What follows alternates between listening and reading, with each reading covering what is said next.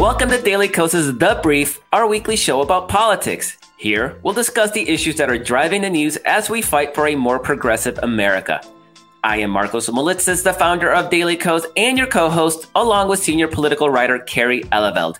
If you want to join the conversation, we record the podcast live on YouTube and Facebook every Tuesday at 1:30 Pacific, 4:30 Eastern. Enjoy the show. Hello, everybody. I'm Marcos Molitzis. I'm here with Kerry Eleveld. Welcome to this week's edition of Daily Kos, The Brief, our weekly show about politics. Today, we have Sarah Longwell on. She is the editor of the founder publisher of The Bulwark, which is a Never Trumper conservative magazine. We've had Sarah on the show before. She is a Republican, but a pro-democracy Republican. Right. So not the bad kind.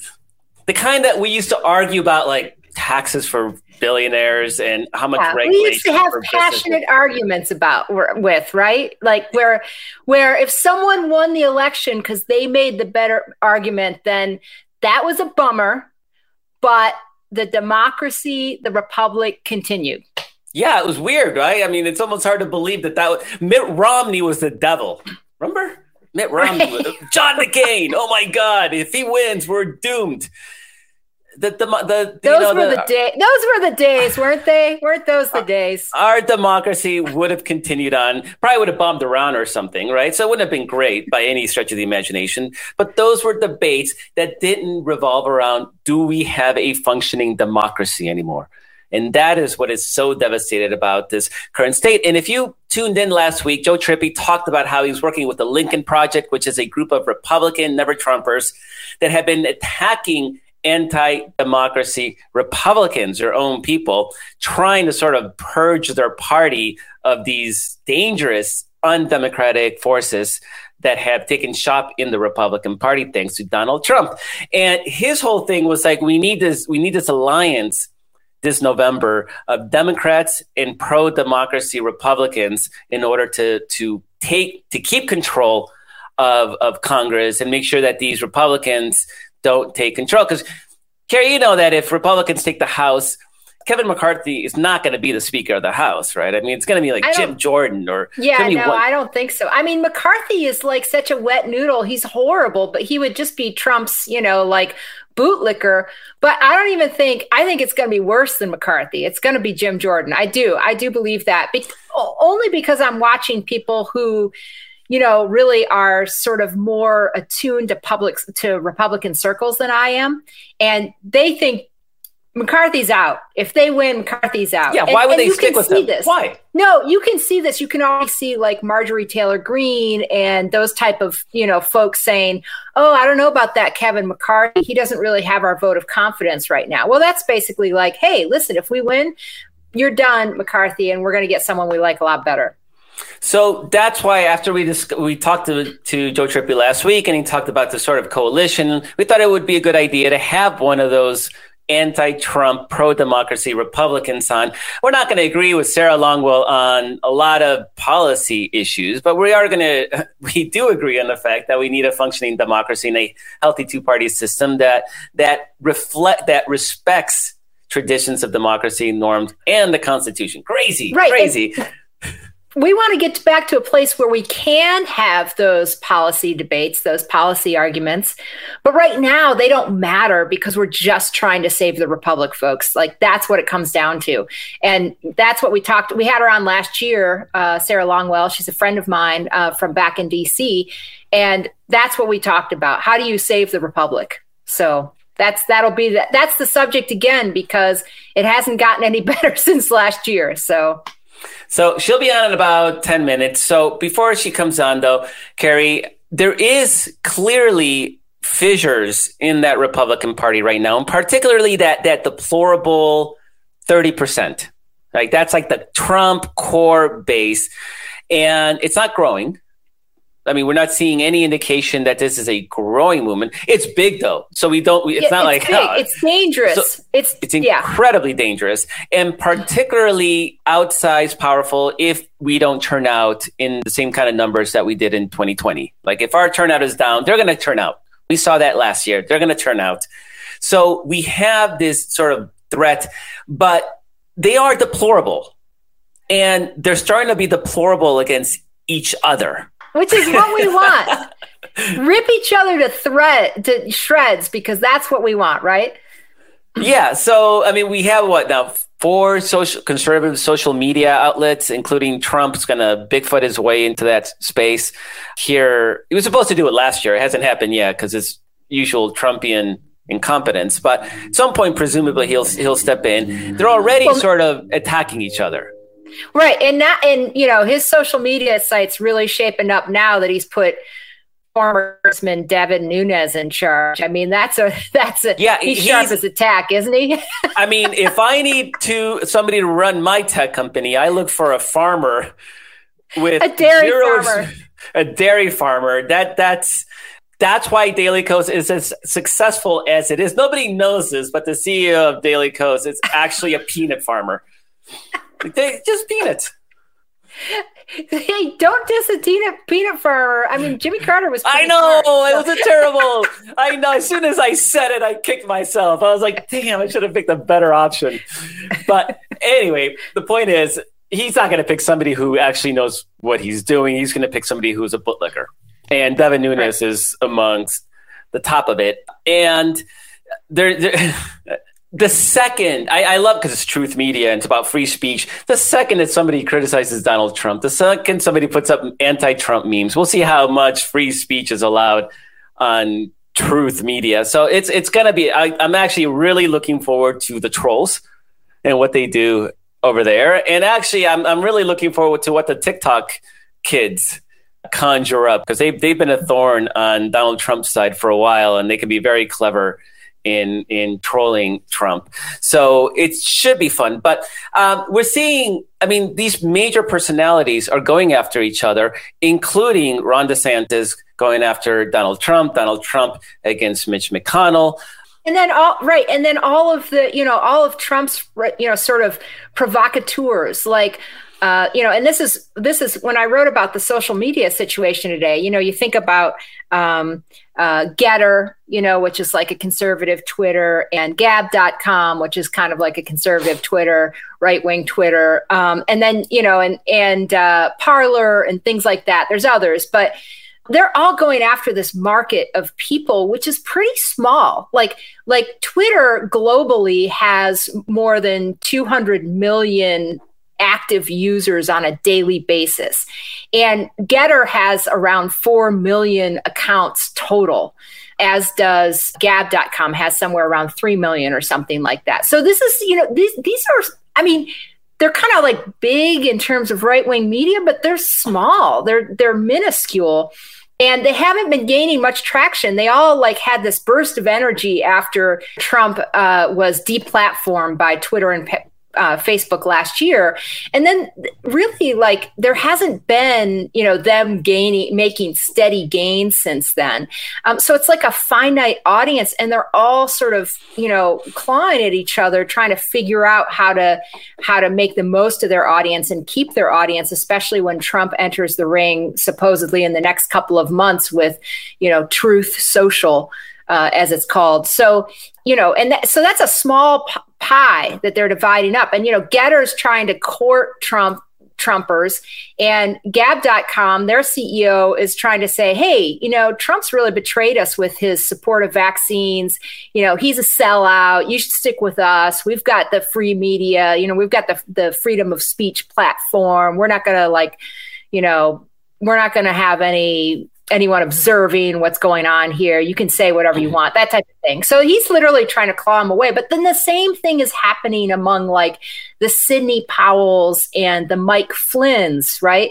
They made a bunch of easy money off of these, off of Rubes. Right wing. Yeah, right. Off of Trump's cultists. But Trump's cultists isn't a growing number of people, thank goodness, and hopefully it never is. It's this finite number of people, and now they're fighting over who gets to make money off of that finite number of people. In a similar way that Trump and Ron DeSantis are going to, I think, very soon go to blows over who gets bragging rights over Trumpism, right? I mean, I do think, and Civics polling has shown this, that Trump's support is softening. And he specifically has started to lose some people around the time that he said, I got vaccinated and you should too, at an Alabama rally. And then, more recently with Bill O'Reilly, I think in December on stage saying, I did get the booster, and he his ego, like he needs to take credit for the booster. I'm sure some of his, the vaccines, I'm sure some of his aides are saying you should take credit for this because then you can take credit for it if you run for president again. But that is an all out betrayal of what Trumpism has become, right? Because they are, just down the line now, you're either an anti-vaxxer or you're a sellout. And, we want to see something scary. Georgia Republicans, state Republicans just put together a bill, and I'm not sure if it was in the Senate or the House. I think it was the House, but I'm not sure.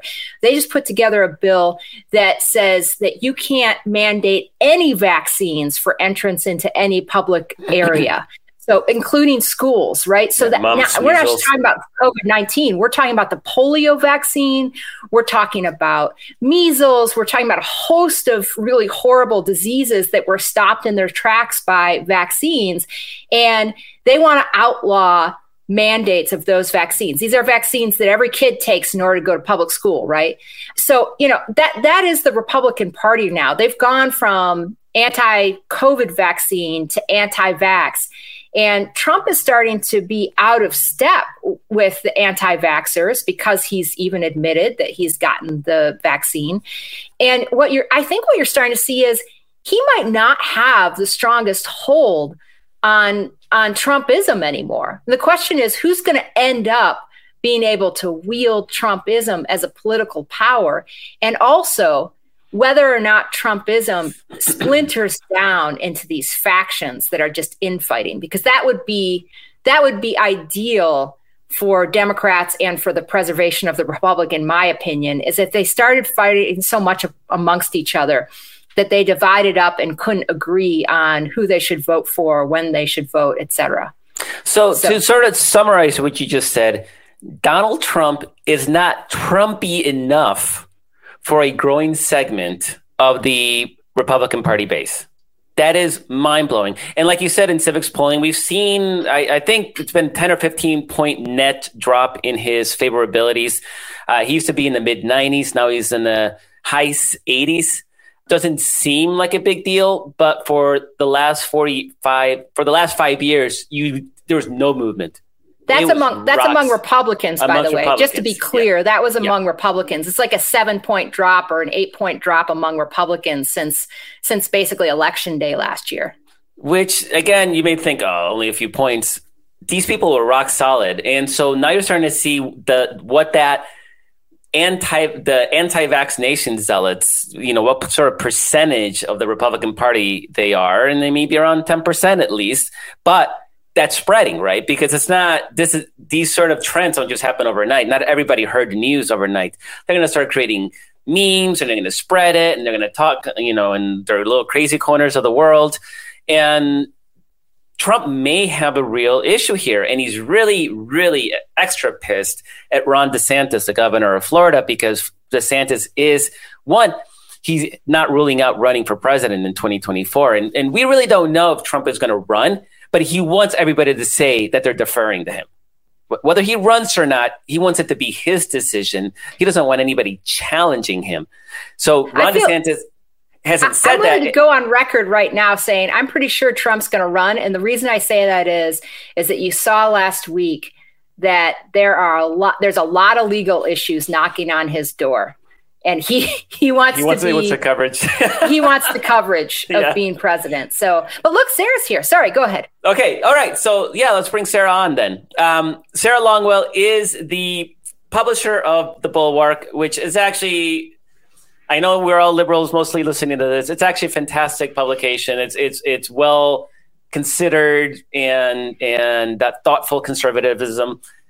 That's important in our debate, in our democracy. It is important to have sort of those opposing viewpoints and understand what the other side is thinking. Problem, Sarah, is that you're a small percentage of that Republican Party now, right? That thoughtful conservatism is actually has been taken over by by Trumpism to the point where, as we were saying right before you came on, even Trump may not be Trump enough on the issue of vaccination. But anyway, Sarah, thanks for joining us. Sure. Such a pleasure. Yeah, thanks for having me. At this point, I sort of feel like the bulwark occupies, I forget the Republican, even forget the never Trump. We just try to occupy the sane center. You may have seen, we actually picked up Will Saletan from Slate. So we're expanding beyond just trying to reach an audience because in part, you're right. I think we started out with the goal of trying to say like, okay, well, we're going to speak to we had this idea, maybe it was 30-40% of the Republican Party that was still sane. I think that it's been a real wake up call the last couple of years, but even just in 2021, post-insurrection, I mean, that was the most illuminating and frightening part of it, because that's when you realize that, I don't know, I think I always had this theory that Trump was a cancer on the Republican Party, and if you could cut him out, you could go back to some of the more sane parts of the party, but instead he metastasized. He's the entire party now. I mean, the thing that's happening right now that I sort of can't get over is J.D. Vance, who is a former fellow never Trumper, right, running for Senate against a complete lunatic in Josh Mandel, somebody who used to endorse Mitt Romney. Josh Mandel, now a total lunatic. J.D. Vance has been in a lunatic competition with him. Marjorie Taylor Greene endorsed the second craziest person in the race, which was J.D. Vance, who's trying to out-MAGA Josh Mandel. And he's put out a tweet talking about how honored he was to get Marjorie Taylor Greene's endorsement.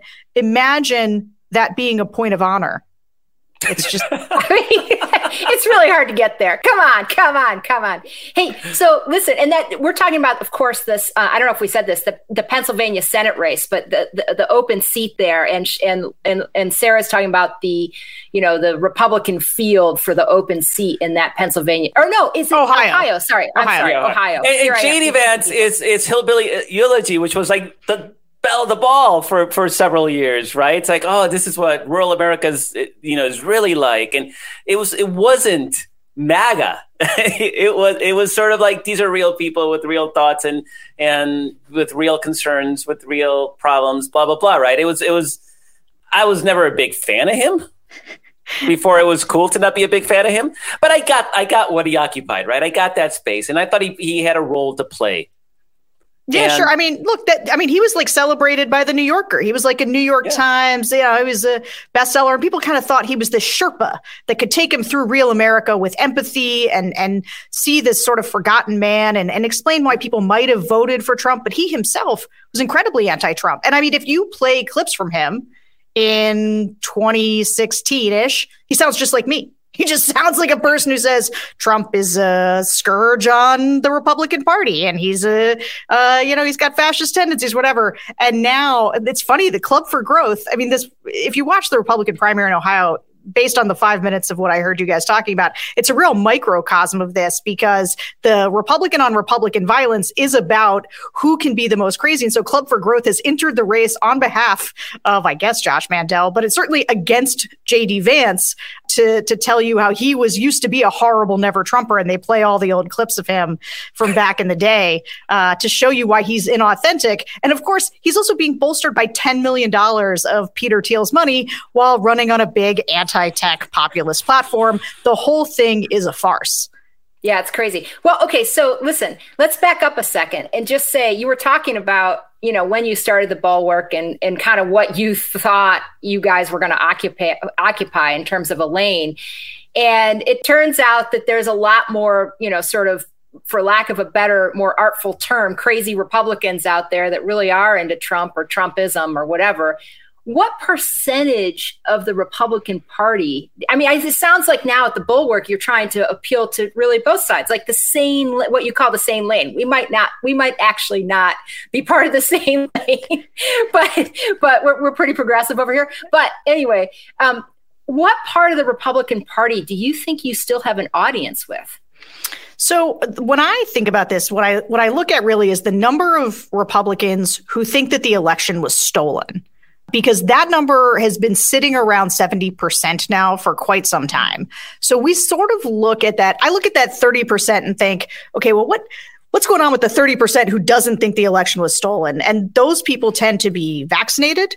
They tend to think that January 6th was a bad thing and not necessarily an Antifa false flag operation. And so, I still think that there's a remnant there. But the thing to understand about the Republican Party that's interesting, and I think people miss sometimes, is that there's a very clear political realignment going on where a bunch of people that have come into the Republican Party over the last 5 or 6 years are either people who used to be sort of these white working class voters who might have belonged to a union. They might have been an economic sort of populist Democrat. And because of the U-shaped theory, the horseshoe theory of politics, they've now circled around. Like a Bernie Sanders voter is almost, they may line up with Trump in some important ways. And as the Republican Party has gotten more populist to cater to these voters, these white working class voters have begun to comprise more of the Republican Party. That sort of country club idea of the Republican Party is fading. But the other piece, the critical piece, is all of the people who were just unaffiliated,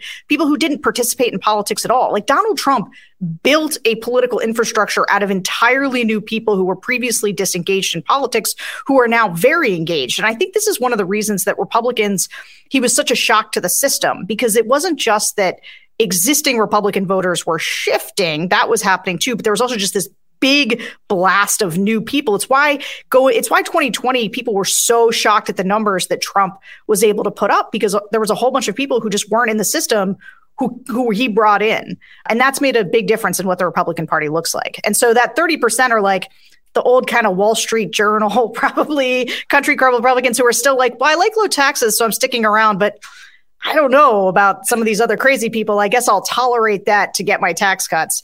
And so we still try to speak to some of them, but I think more than anything, we've been trying to put together a coalition in the center to see if we can provide. It's just the more all the incentives push out, right? All the incentives push to the extremes. And so there's kind of a wide open white space there in the middle that I think we've been trying to occupy. Yeah. And we had Joe Trippi on last week, and he talked about, being part of the pro-democracy movement and joining the Lincoln Project, who he had members of whom, who run that thing, like Stuart Stevens, he talked about having just, brass like knuckle, knockdown, drag them out fights with for, previous to now for certain Senate seats and things like that. And now Joe Trippi says, hey, I'm joining the Lincoln Project, and he's also started a pro-democracy movement, website recently and whatever, but it just being a part of the solution is in terms of trying to save the republic. So sorry, Marcos, I think you were headed. No. I don't know where I was going. What you were saying was actually kind of great, but it's just the idea, like we have these policy differences, and it'd be great if we could argue about those policy differences, but right now we have something bigger, and that's, we may be in a situation where we may not have the opportunity to have a democracy under which we can have these policy discussions. And that is absolutely terrifying. Yeah, I mean, look, I had a piece in the Bulwark last week in which I talked about the Republicans' 2022 strategy, and I also offered up a whole bunch of ideas for Joe Biden, and they were literally irrespective of policy. I was just like, all I need is for you to do better and for more people to like you and for your poll numbers to go up so that you don't get crushed in the midterms and the authoritarians take over. So tell us. What are those suggestions? Yeah, tell us what they are. We want to know. We want to know about what you think the Republicans' biggest Achilles heel is, and conversely, what you think Democrats should and need to do to exploit it. Yeah, I wish I could start there with where the Republicans are vulnerable, but I'm afraid I'm going to have to do something different. I'm going to tell you where the Republicans are strong, because what I see happening, shaping up. So the Republicans they're doing something very interesting, and it's worth noting and sort of naming what it is that they're doing. They are, and it goes to the original thing that we were talking about. They run this kind of parallel universe strategy where in the rural and sort of exurbs where those base voters are, the super Trumpy voters, that's where the Stop the Steal is that's what they focus on, right? Because that's the turnout juice. That's the thing that makes people say, and I hear it all the time in the focus groups. I conduct focus groups almost on a weekly basis of all across the political spectrum. But if you're doing Trump 2020 voters and you ask them, how you feeling about 22, who are you going to vote for? They say any living, breathing Republican. I don't care. Put an R next to their name. Democrats cheat. I'm going to get them. Now, for the normie Republicans who don't think that the election was stolen, though, they're able to go on offense in a more sort of sane way, where they'll talk about inflation, the economy, COVID exhaustion. And those are the things that are really working. It's the kind of things that, it's basically, that's a Glenn Youngkin strategy there that really worked for Youngkin. Now, I would say that going into 22, the thing that's the bad news for the country, but the slightly good news for Democrats is that there aren't actually that many Youngkin-style candidates running in 22. Like, most of the candidates that are running for the governor's races and many in the Senate are absolutely insane. If you look at Carrie Lake, who is running for governor of Arizona, out of her mind, says she would not have certified the 2020 election, won't get vaccinated, just like pure uncut MAGA. Everywhere she appears, she's with the pillow guy. That's and the Secretary of State, who, by the way, would certify. These are the people who would certify an election go in 2024. Also, just a crazy person. You got Herschel Walker in Georgia, who, I don't even think it's begun. People have started sort of picking apart this guy's past. He's got an incredibly violent past, a lot of mental health issues, a lot of problems there that I think might make people nervous about putting him in the United States Senate. We already talked about Josh Mandel and J.D. Vance, just totally out of their minds. And you got candidates like that all over the place. And so these are people where they might have a tough time running a thread the needle strategy that appeals to normies, which is why I actually think Democrats have a much better chance holding on to the Senate. It sort of reminds me of 2010. I remember I knew Christine O'Donnell a little bit, but you might remember Christine O'Donnell. I am not a witch. When she and Sharon Angle and the legitimate rape guy, they were all running in that cycle, and that's when Claire McCaskill was able to win in Missouri, and that's because there were just people who were too far outside the mainstream. Now, this was part of just for context, that was the Tea Party movement crowd. So, in the same way, now we have this Trump movement crowd sort of has elevated into running for these offices in the same way that kind of extremists. And I think Mitch McConnell did a good job of sort of like squashing that Tea Party, insurrection in the following cycles. But ain't going to happen now. But now Mitch McConnell is endorsing Herschel Walker. So there you go. He didn't even bother with a primary. Didn't even bother trying to find somebody to primary Herschel Walker. Nope, crazy. So I do think that's an opportunity, is to create, and it really is about creating that high level narrative of these guys have lost their minds. They are crazy. Now, the problem is, again, going back to the problem for Democrats, is they need a bunch of conditions to be right for that to happen. And so, as somebody who's really rooting for Biden on the pro-democracy team here, I've been super frustrated the last 6 months, basically since Afghanistan. And I have like my personal feelings about each of these things, but from a hey, how are you going to win in 22 standpoint, it's just, oh man, I watched the focus groups turn on him, and it's not the MAGA focus groups, it's the Democratic focus groups. He has been, and look, so much of it is just COVID. Like I'd say, so I give a bunch of advice and things that I think Biden needs to do to turn things around and recalibrate. And it really all amounts to, yes. Can I just ask one question? Sure. When you say it's the Democratic focus groups, are these like Democratic leaning, or are you really talking about the Democratic base? So, well, what do you consider the Democratic base? Because I consider it college-educated suburban voters and Black people who are much more moderate than the progressive base. You're not wrong about that. Yeah. That's about what I think. Like people of color, maybe not all people of color, but people of color by and large, and hopefully the majority, and this is what got them over the top in 2020, the suburban voters. Yeah. Yeah. So, I just don't think young progressives in cities are. I think that's what people think about when they think about the Democratic base, but I don't think that's the Democratic base. I think those are people who vote not always reliably. And here's what I'll tell you. Our screens are different all the time, but generally speaking, we've just screened by 2020 Biden voters.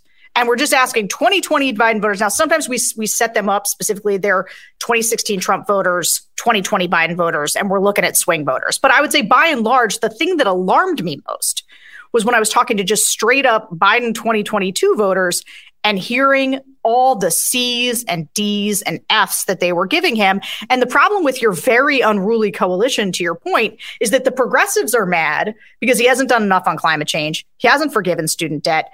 But then there's a whole other segment, and I would say it's a bigger segment of people who think he's either gone too far left or they don't understand what Democrats are doing fighting with each other. They have no idea what's in any of the bills. And so it's like, and the thing that hangs over all of it is COVID, right? The promise of Joe Biden was, oh my God, just please let this car alarm that's been going off in my ear for 4 years stop and let life go back to normal. But the life like kind of didn't go back to normal. You've had 2 surges, and those are not Joe Biden's fault, but I think when you have people waiting in line for tests and you have a CDC that's being really confusing, I mean, people are totally confused and they don't know, and their kids aren't in school and they're just miserable. And as long as people are miserable, they're going to blame the person in charge. And that's just it. And that's where you're seeing, Biden's numbers, when you're at 42%, like you're losing Democrats. So that is his that's the problem with the environment, is that they've got to go on offense on COVID. People know you can't wave a magic wand and just get rid of COVID. So what are you doing to mitigate it? What are you doing to keep schools open? What are you doing to keep businesses open, to keep the economy going? The economy is what everybody says is their number one issue. So there's bright spots in the economy, lowest unemployment like in a bajillion years. So, lean into the good stuff and then say, a lot of the economic stuff, those are attendant consequences from COVID. It's the supply chain, it's inflation, it's staffing shortages. So like you got to lean into that stuff, go on offense. And if you're doing those things, the economy and COVID, and focusing relentlessly on that, you got to stop doing these big omnibus bills that are splitting the Democratic coalition, because it makes people look totally ineffectual. All the Republicans have to do is sit back, eat popcorn, and say, oh, look at these guys, like censoring Kyrsten Sinema. Like, I think this stuff is political malpractice. You can be as mad at her as you want in private, but like all of the fractious fighting among Democrats is great for Republicans. And so I would take the most popular things out of those bills that Manchin and Sinema are on board with, and I would go on legislative offense, pass 1 or 2 things that people understand. Because I do all these focus groups, nobody has any idea what's in the COVID relief package. They don't know what's in Build Back Better. They're just price tags to people. And like the fact, and Biden has wins, right? You got a bipartisan infrastructure bill through, got a $2 trillion COVID relief package. Go tell people what was in that COVID relief package. They got no idea. They've totally forgotten about it. And then on my last thing, Biden, all the time in the focus groups, the Democrats are like, why don't we see him? what is he doing? I don't see him. I don't see Kamala. Why isn't anybody telling me anything? I'm not getting any information. And I just think you got to get him out there. And I know he's old, but you got to get it. Go find 1,000 surrogates, tell them all to say the same 3 things and get them out there. It is time for relentless messaging. The message discipline of Republicans. I didn't know this. When I was a Republican, I thought it was easy. The message discipline of Republicans. I mean, Donald Trump, look at it. This guy would send off 10 executive orders, and they'd walk around being like, best economy for Black people, best economy for women. Look, we're cutting red tape. We've moved the embassy to Jerusalem. And then Jim Jordan would say it. And then every other Republican would say it. And they just tell you how great things are. And the Democrats are fighting with each other. None of them are on the same page. There's not effective surrogates. Biden's not out there enough. And so I'm just put a knife in your teeth, shake the Democratic coalition by the shoulders, and go on offense against these guys. And while you're at it, throw some elbows at Republicans, just the people whose names start with G. Gates, Green, Gomer, Gosart. They're crazy. They're crazy people. Define Republicans. Republicans do great at defining Democrats. Now, part of that's because they don't need to legislate ever, so they got lots of time to do that. But you got to walk and chew gum. So I'm just I'm an evangelist for the shake them by the shoulders, knife in the teeth offense. We got to pull it together because it's about to be bad, I think. Yeah, no, we have a running theory that the reason the January 6th commission has been so effective is because Liz Cheney is actually a Republican who is in charge, but really seemingly in charge, and actually got that knife. She's wielding that knife. And we're certain the commission would never look like that if Cheney wasn't at the top of it. Also, I just, as an aside, I have to think too, because she knew where all the bodies were buried, when they sat down to strategize about what to do with that commission, it wasn't start small, guys. She was probably guys, this was a total effing conspiracy.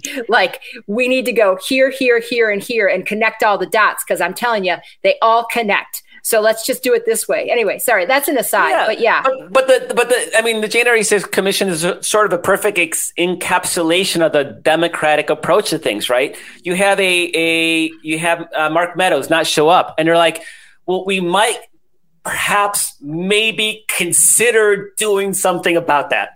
That's the messaging. Yeah.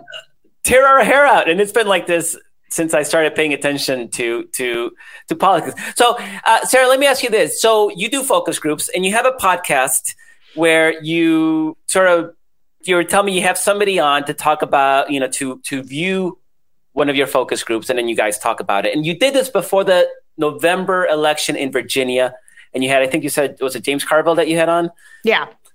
Okay. So one of the things you brought up is sort of COVID exhaustion. And that's one of the theories about what happened in Virginia this past November. It was COVID exhaustion. I unfortunately haven't listened to that podcast yet, because I didn't even know you had one until I was redoing your bio, preparing for the show. So I definitely got to go back and listen. Can you tell us about that show, and if you actually saw hints about what was going to happen that November? Yeah, sure. So, it's funny. I was not somebody who did focus groups that much in my past, every now and then for something. But when Trump got elected and I started to get into this space, I was hanging out with all the sad Republicans. We're trying to figure out what to do. I mean, one of the things that caught us so off guard was the fact that Republicans had voted for Donald Trump. We were like, well, these are not the people at the think tank meetings I attend. These are, something is going on here that we don't understand. What, are people not interested in, our monetary policies? Apparently not. So I started doing the focus groups to figure out if you could primary Trump. Like, was there a significant enough portion of the party that you could actually primary him going into 2020. And you may recall, we had some conversation with Larry Hogan. That stuff was widely reported. Unfortunately, didn't get anybody serious to jump in. But I got addicted to the focus groups, because it was, as soon as you start listening to people, regular people talking, you're like, oh yeah, I've got it all wrong. And they'll tell you all the answers. They'll tell you all the answers months before any of the pundits start talking about them. And I got pretty addicted to them. And in 2020, they actually helped us really understand, a lot of the ads that people were running in the Never Trump space and others were these big bashing, Trump ads. And they would go viral on Twitter. We were doing that too, showing them to swing voters. And they were like, no, I hate this. I hate this. And that was where we sort of stumbled on the idea of doing the testimonials. So what we did was go find a bunch of real Republicans to say, hey, I've been a Republican all my life, and I'm going to vote for Joe Biden because Donald Trump's an insane person. And right. These were the Republican voters against Trump. That's right. Yeah, right. That you guys sponsored. Okay, sorry. Go ahead, please. Yeah. So we did over 40 million, and we did direct swing voter focused with, building permission structures with real voices, because that stuff worked a lot better. And the focus groups helped us understand that. It helped us see what people were responding to. And so I just fell in love with them. And so even in 2021, this is how I realized that after the insurrection, people didn't care. I went into these focus groups, the 2020 Trump voters hearing, expecting to hear a whole bunch of people say, it's gone too far. I can't believe it. And instead it was I know those weren't Republicans. Where were the guns if it wasn't Republicans? They're just, it was, and they had all these conspiracy theories. And so I just find them to be an incredibly valuable tool to figure out where people are. But one of the things that happens was I was talking about the focus groups so much that I felt, and I was writing about them so much, that I wanted to make people know that I was not making this up. I'm not filtering them through my own lens. And so I started to invite reporters to observe them, to write about them. And then I was like, you know what? I think people should hear the actual clips. And so I had the idea, well, now that we're doing all of them by Zoom and I don't have to, I'm not sitting behind the glass somewhere, I can record them and you just get people to sign releases. And so the show is, I will have a guest, a political operative, and I'll make them watch the focus groups too, and then come on and discuss them. And we'll play clips from the focus groups so that people can see, I'm not making this up. This is exactly how people are talking. It's what they're thinking. And we did a focus group, me and the one that James Carville and I did going into the election. And you could hear it in these voters. These were Biden voters, and they were totally miserable.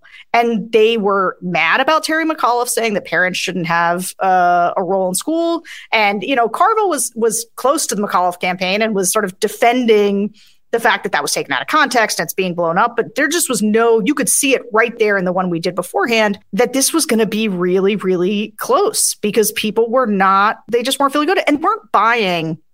One of the things that was interesting, and this came through, I did a bunch of post-game in Virginia as well with 2020 Biden voters who then voted for Glenn Youngkin. The thing that was coming through pretty clearly is that it wasn't people talked a lot about critical race theory. There was a trans bathroom thing that had sort of was in the news a lot. That wasn't the thing that had swing voters mad. They just wanted their kids in school. That was it. Like, it was the COVID, the disruption, the not having the kids in school. It was the number one thing that you heard from parents who like can't take it. And anybody with kids knows when your school suddenly goes remote or shuts down either for COVID or a snow day now, because now you have school if it's a snow day, you're just like, your day it's gone, right? And so that not being able to rely on school had become, it was just too exhausting for people. And that was clear in the pre and the post focus groups we did. So let me just say, so Sarah has now seasons of this focus group. What's it called? Is it just called the focus group? It's called the focus group. We're going into season 2 at the end of the month, and we're going to break down we're going to talk to primary voters, both Dems and Republicans. And as we go into these races and kind of election season heats up. So we'll do 2 seasons this year, one for the primary and then one for the general. Oh, so I encourage everybody to listen to those. I will definitely listen to them. And hey, if you ever want to invite me to one of your focus groups, I'll listen in, publicize it. Would love to do that. Okay, just a plug for me, myself, Carrie Elveld, old friend of yours. Old friend of mine. Me, it's all I'm saying. So anyway, but I do have to ask you as a follow-up to the Glenn Youngkin Virginia thing. Have you watched, I mean, he issued this, and I don't want to go too deeply into this, but, getting kids to go to school was the big issue you were talking about. And he immediately on his first day issued this optional mask mandate when most of the schools across the state were mandating masks. And as of the first couple days of this week, when his optional mask mandate was supposed to go into effect, it was sheer chaos. No one knew. There were suburban districts that were saying, we're going to go with the mask mandate. There were 7 lawsuits against his optional mask mandate. No one knew who was, it seemed like the rural counties, some of them were going to go with the optional mask stuff, but it's sheer chaos across the state. Do you think that there's any way that becomes a stumbling block for Republicans? I mean, he may totally screw this up. Yeah, I mean, here's the thing that I think with Youngkin in particular. Governor of Virginia is only a 4-year term. You get one shot at it. And I think he's running for president in 2024 if Trump, I think he's got his eyes on the next thing. And that means getting into kind of a DeSantis territory. I've actually been a little surprised. So I was against Youngkin because anybody who flirts with the big lie for Trump, they're out. They've but then when in the interim, after he was elected, I was like, maybe I was kind of wrong. Maybe he is a good path forward, good middle ground.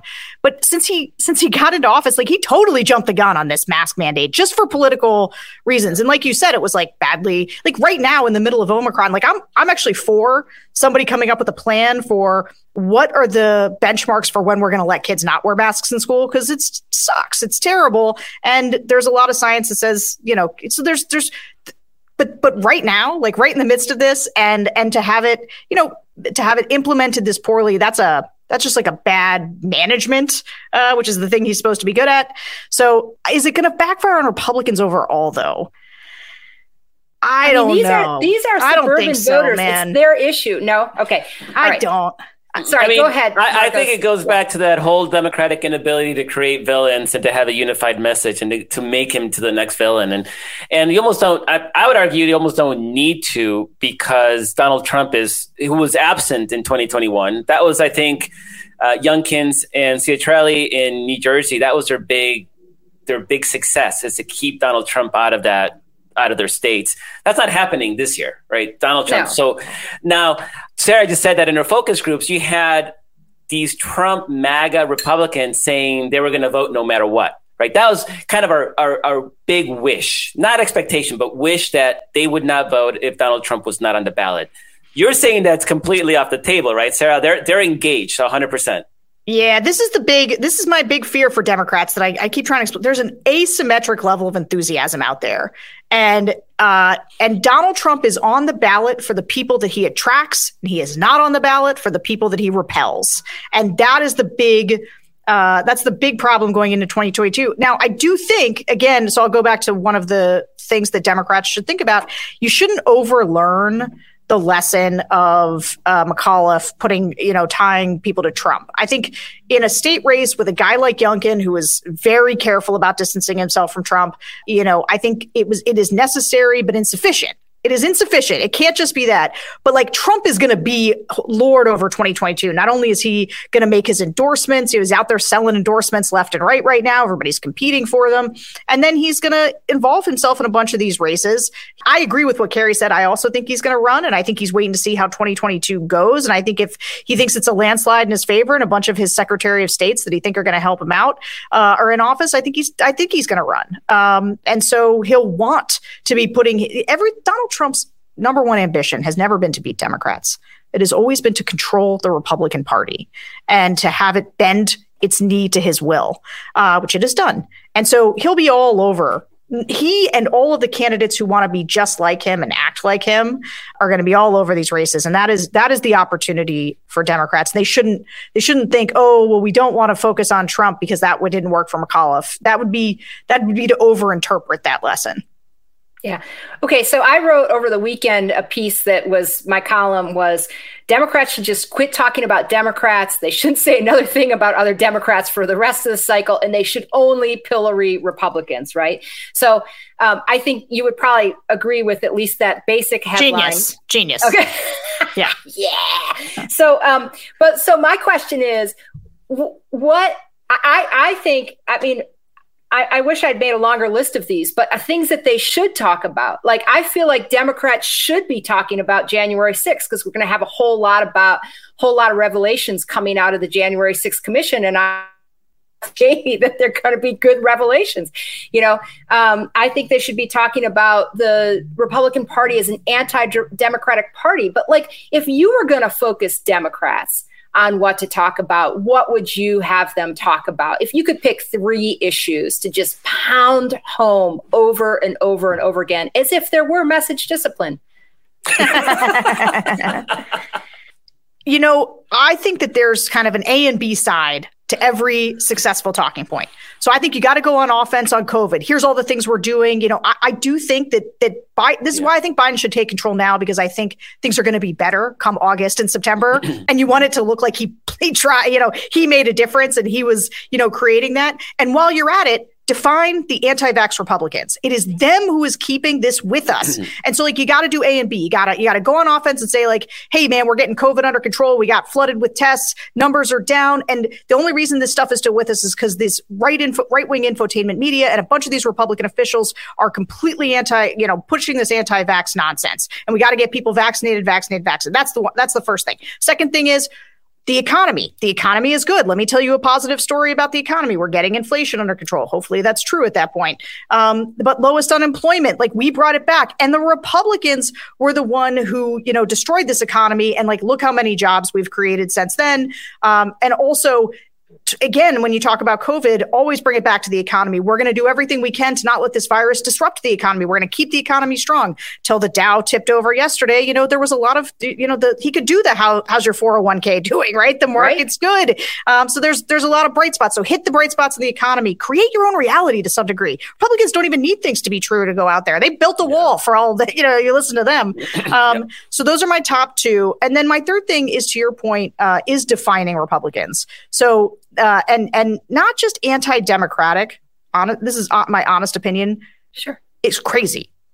Totally outside the mainstream. Republicans have done a great job of saying to Democrats, well, they're socialists, right? You listen to Republicans now, they're just they're socialist, communist. They don't even know the difference between the actual ideologies. They just sort of say a bunch of words, but they're socialists. And Republicans are trying to make that stick to Democrats. I just think these people are crazy. Marjorie, define them by their extremes, which, by the way, their extremes are pretty mainstream right now. Elevate Marjorie Taylor Greene, elevate Paul Gosar. Paul Gosar goes to white nationalist conferences. All of these crazy candidates focus on how frightening they are. And the fact that they're anti-vax, the fact that they think the election was stolen, the fact that they think January 6th was no big deal. And I agree with you. I don't think you should here's the thing. I don't think you should make the January 6th stuff or democracy your number one issue. But I do think it has to be in the mix. And where I really agree with is that the January 6th committee needs to be in prime time holding hearings when this happens. Like, you do have another shot to redefine what happened and teach certain voters and keep it top of mind. And that needs to be part of the choreography. I just wouldn't lead with it because the daily lives of people are affected by COVID and the economy. And that's what they talk about. Yeah, I know COVID's a big one. I agree 100%. So given what you just said, I've been particularly frustrated. And I think staff at Daily Kos, how Joe Biden keeps talking about the bipartisan infrastructure bill.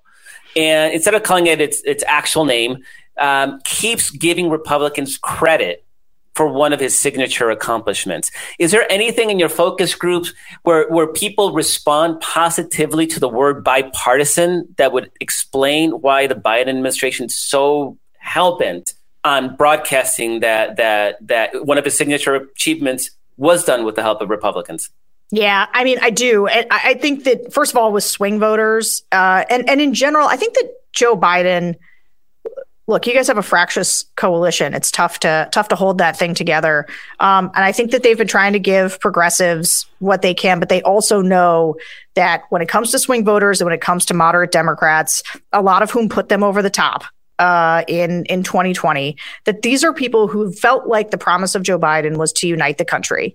And what they wanted to see was government working again. And they don't like the endless fighting between the political parties. And look, these are people who are not so engaged. And so they just don't have, it wouldn't shock you, despite all the terrible things going on, most of these people are really nice. You listen to them talk and like, they just want people to get along. They just want the legislators to work together. They don't understand why they're so mean and terrible to each other. And so I understand what you're saying about the not wanting to give Republicans the win. I think it is a win for Joe Biden to say, I got Republicans to do that. And what he should be saying is like, everyone said it couldn't be done. Everyone said you couldn't get Republicans to the table, but I got them to the table. Like, that is a good message for him with swing voters. And I do think that that's an important, I mean, the BBB is not happening and everybody should let it go. And they should put that infrastructure bill in their pocket and start telling people what's in it and make sure people know Democrats got it for them and they led the charge on it, because there's a bunch of Republicans right now who rewrite history and they'll go to the ribbon cuttings. They didn't vote for it, but they'll go to the ribbon cuttings and say, see what I did for you? Yeah. Historic investments, from Governor Ducey, I see that all over the place. So that with not a single, and that's not the most of those are from the American Rescue Plan, which not a single Republican voted for. So, that's right. All right. We're probably over time. Do you have one last nugget of genius for our no pressure that they will remember for the years to come? I heard Sarah Longwell say it on The Brief. That's a great question. While you think, Sarah, go ahead and think about it. Well, I just want to say my takeaway, and I can't explain how much joy I got out of it, was you recognizing that as a Republican, you never appreciated how hard it is to keep us Democrats together. Because, buddy. I got to tell you, it's right. So I've only done Republican stuff up until like 2017. And I don't want to cast aspersions. I just you want to do something? I'll tell you, there should be fewer icebreakers in meetings with Democrats. There should be fewer talks about feelings. There should be, I think that you guys need to just discover your inner killers.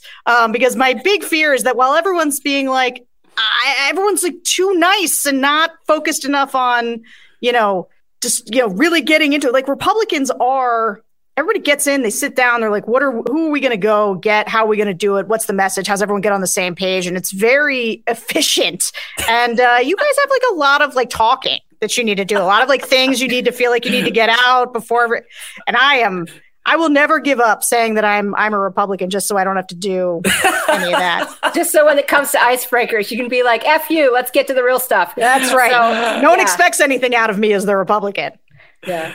I guess that's what makes me an ex-Republican, because I was a Republican way back in the day, and I can't deal with the talking about feelings and the icebreakers either, and they're my kryptonite. So you have a kindred spirit on the other side of the aisle when it comes to those things. Hey, I'm sorry, but I did think of my one thing that I want to leave you with. Can I just tell you? So one of the things that I've become pretty obsessed with, there's no reason that any of you guys would be watching Steve Bannon's War Room, but we track all this stuff that's happening on the right. It's it's a top 5 political podcast, right? Huge viewership, both on YouTube and podcasts.